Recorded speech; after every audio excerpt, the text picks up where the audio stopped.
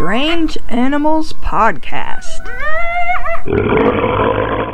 Welcome to Strange Animals Podcast.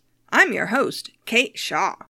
Last week, we learned about the smallest species of animals that aren't typically thought of as small. But this week, let's learn about the smallest of the small animals. It's like saying they're the cutest of the cute animals. We'll start with the bigger ones and get smaller and smaller as we go. Let's start with the bird. The smallest bird is the bee hummingbird, which we've talked about before. But there's another bird that's really small, the button quail. It's about the size of a sparrow. Yes, I know there are lots of birds that are smaller, including sparrows, but the button quail is adorable and I've wanted to talk about it for a long time. The button quail isn't actually a quail, but it looks like one due to convergent evolution. There are a number of species in parts of Asia and Africa and throughout Australia. It generally lives in grasslands and is actually more closely related to shore and ocean birds like sandpipers and gulls than to actual quails. But it's not very closely related to any other living birds. It can fly, but mostly doesn't. Instead, it depends on its coloring to hide it in the grass where it lives. It's mostly brown with darker and lighter speckled markings, relatively large feet, and a little stubby nothing of a tail. It mostly eats seeds and other plant parts as well as insects and other invertebrates. The button quail is especially interesting because the female is more brightly colored than the male, although not by much. In some species, the female may have bright white markings, and in some their speckled markings are crisper than the male's. The female is the one who calls to attract a male and who defends her territory from other females. The female even has a special bulb in her throat that she can inflate with air to make a loud booming call. The male incubates the eggs and takes care of the chicks when they hatch. Baby button quails are fuzzy and active like domestic chicken babies, but they're only about the size of a bumblebee. Baby button quails. Oh my gosh. In many species, as soon as the female has laid her eggs, she leaves them and the male and goes on to attract another male for her next clutch of eggs. People sometimes keep button quails as pets, specifically a species called the painted button quail or the Chinese painted quail. It's about 5 inches long, or 12 centimeters. The female has black and white stripes on her face and throat. The birds can become quite tame and can live several years. Button quails make a lot of different noises. This is what a button quail sounds like.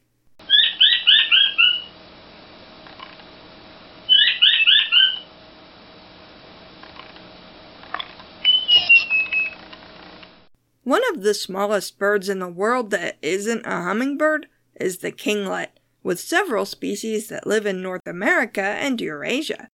The goldcrest is a type of kinglet and the smallest European bird. It's only 3.3 inches long, or 8.5 centimeters, although some individuals are larger. It looks a lot like the North American bird, the golden-crowned kinglet, which is just a shade smaller at 3.1 inches, or 8 centimeters. Both species have a golden patch on the top of the head. The male also has an orangey spot in the middle of the golden patch. Both live in coniferous forests and eat insects and spiders.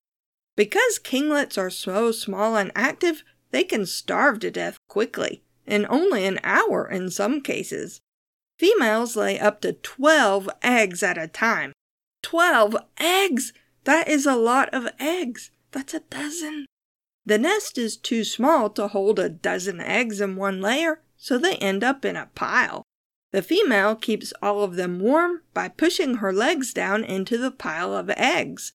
Since her legs have a lot of blood vessels near the surface, they're much warmer than most birds' legs. When the babies hatch, they stay in a pile. The ones on the top of the pile get fed first, naturally, but then they burrow down into the pile and push their siblings up toward the top. They're not just being nice, though, since birds in the bottom of the pile stay warmer. This is what a golden-crowned kinglet sounds like. The pale-billed flowerpecker is even smaller than the kinglets and are among the smallest birds in Asia. It lives in parts of India and nearby areas and mostly eats berries, although it also eats flower nectar. And it pecks at the flowers, that's why it's called a flowerpecker. So much prettier sounding than a woodpecker. It grows to only 3 inches long, or 8 centimeters, and is plain brownish-green in color with a short tail and shiny black eyes. It lives in forests, but often visits gardens. It doesn't lay a dozen eggs at a time, just an ordinary 2 or 3. This is what a pale-billed flowerpecker sounds like. These are some teeny sounds from teeny birds. There are several rodents that are considered the smallest rodent, but we're only going to learn about one of them today, the pygmy jerboa. On average, it's only 1.7 inches long, or 4.4 centimeters, not counting its extremely long tail. The pygmy jerboa lives in the deserts of Pakistan, and possibly in nearby areas too. It has very long hind legs and very short front legs, so it hops like a tiny kangaroo, using its long tail as a way to balance and maneuver at high speeds. Its tail is twice as long as its body. Its large hind feet and the end of its tail are very furry to give it more surface area so it can easily maneuver through loose sand.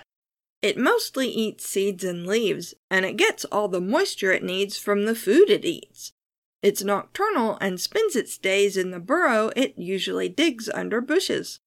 Like many other tiny animals, when it rests, it slows its metabolism drastically so it won't starve to death while it's asleep. Life is rough for tiny animals. We don't know a whole lot about the pygmy jerboa except that it's endangered due to habitat loss, so let's move on to an even smaller mammal. The Etruscan pygmy shrew grows to about 1.6 inches long, or 4 centimeters on average, not counting its short tail. The tail is about a third of the length of its body. It lives in southern Europe, parts of Asia, parts of the Arabian Peninsula, and northern Africa, and prefers warm, moist climates.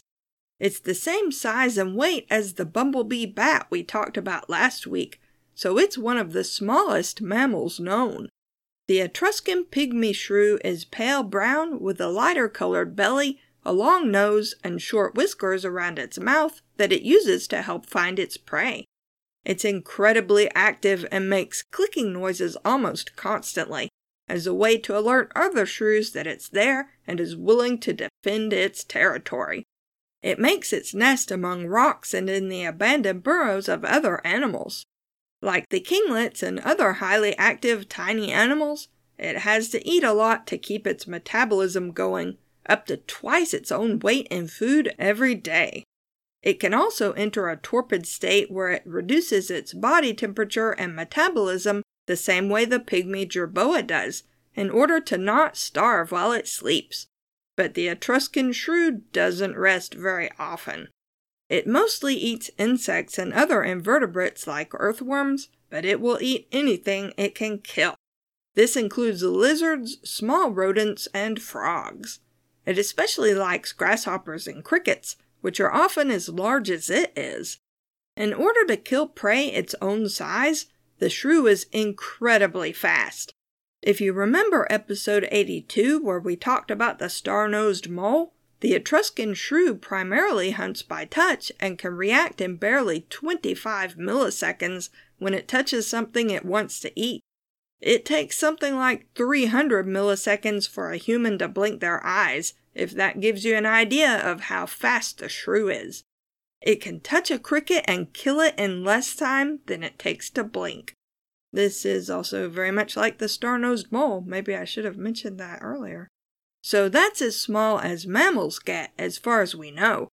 What's the smallest amphibian? Well, it's really small. The smallest known frog is only 7.7 millimeters long. Pedophrine amauensis isn't just the smallest frog, it's the smallest vertebrate known. It was only discovered in 2009 in Papua New Guinea. It sounds like an insect and lives in the damp leaf litter on the forest floor, and it's dark brown and black in color to blend in with dead leaves, so it was hard to find. Researchers only found it by using sensitive microphones to triangulate on its call, then quickly scooping up lots of leaf litter and stuffing it into plastic bags so anything living in the leaves couldn't escape. Its eggs hatch into tiny froglets instead of tadpoles. Less than 8 millimeters long is so small. The tiniest frog is just about the same length as the tiniest fish, the stout infant fish that lives in a few coral reefs near Australia, including the Great Barrier Reef. It also grows 7.7 millimeters long on average, although females are typically longer and can grow as much as 10 millimeters long. Oh my gosh, that's huge. But the smallest known fish is the male of an anglerfish species that only grows 6.2 millimeters long. This doesn't really count though, since females grow up to 2 inches long, or 50 millimeters. Like other deep-sea anglerfish species, when a male of Photocorinus spinaceps finds a female, he bites her and stays there. Eventually, his mouth actually fuses to her body, and he lives the rest of his life as a sort of parasitic extension of the female. He supplies her with sperm to fertilize her eggs before she lays them, and she supplies him with nutrition and oxygen since he's basically part of her body at that point. A female can have more than one male fused to her. So we seem to have reached the smallest vertebrates. What about the smallest insects and other invertebrates? Butterflies are generally pretty small, but the smallest butterfly known is really small. The western pygmy blue butterfly only has a wingspan of 20 millimeters at most, but usually more like 12 millimeters across. It lives in western North America and parts of the Middle East, and has even been found on Hawaii. Its wings are a pretty coppery brown color with rows of black and white spots. It likes deserts and waste places where you wouldn't expect to find anything as delicate as a tiny butterfly. Its caterpillars eat various types of weed plants. That is pretty much it. There's not much to this tiny butterfly. The real mystery is why it's called the western pygmy blue when it's not actually blue.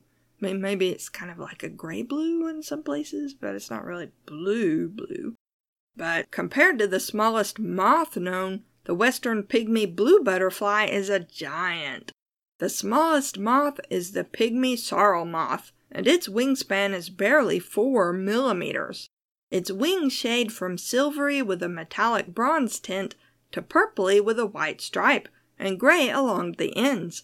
It's really pretty, but so tiny that it's hard to spot. It lives in much of Europe, and its larvae leave distinctive spiral shapes on sorrel leaves as it eats.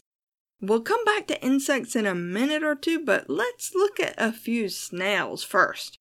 We're going to have a whole episode about snails pretty soon, thanks to a suggestion from Kim, but here are the smallest ones. The smallest land snail is the Borneo snail. Its shell is only 0.7 of a millimeter high. It was only discovered in 2015.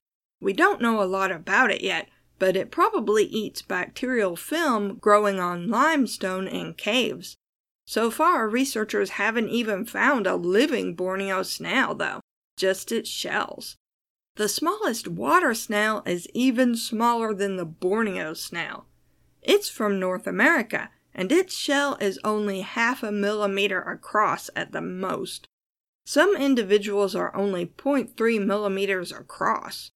Amonacera minoritalis lives in shallow water off the coast of southern Florida and around Cuba and other islands in that area. And that's pretty much all we know about it. It's a lot easier to study bigger animals just because they're easier to find and see. Small as it is, on average, the smallest beetle is smaller than the smallest snail. It's a type of featherwing beetle only described in 1999, and on average it's 0.338 millimeters long. So far, it's only been found in Central America, and it eats fungus. It's yellowish-brown in color, but that doesn't really matter because it's so small that you need a magnifying glass to really see it. Once you start dividing millimeters, you're getting into ridiculously tiny territory. But the smallest insect is a type of wasp known as a fairy fly. Kikiki huna is so small it's measured in micrometers, sometimes called microns, and is smaller than some single-celled organisms. It's only 150 micrometers long, which is shorter than an ordinary piece of printer paper is thick. It's been found in Hawaii, Costa Rica, and Trinidad, but it probably lives in other places too, but just hasn't been found yet.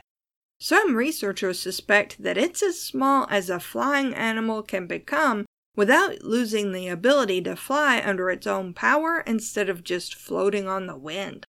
At this point, anything smaller than Kikiki huna and its close relatives are made up largely of bacteria, which are frankly not as cute or as interesting as, say, button quail. So let's finish with what may be the very smallest living organism ever found. Or it may not be, because researchers are literally not even sure if the nanobe is even alive. In 1996, researchers found what looked like filaments growing among rock samples collected from wells off the Australian coast. Some of them were only 20 nanometers in diameter. To put that into perspective, a nanometer is 1/1000th of a meter.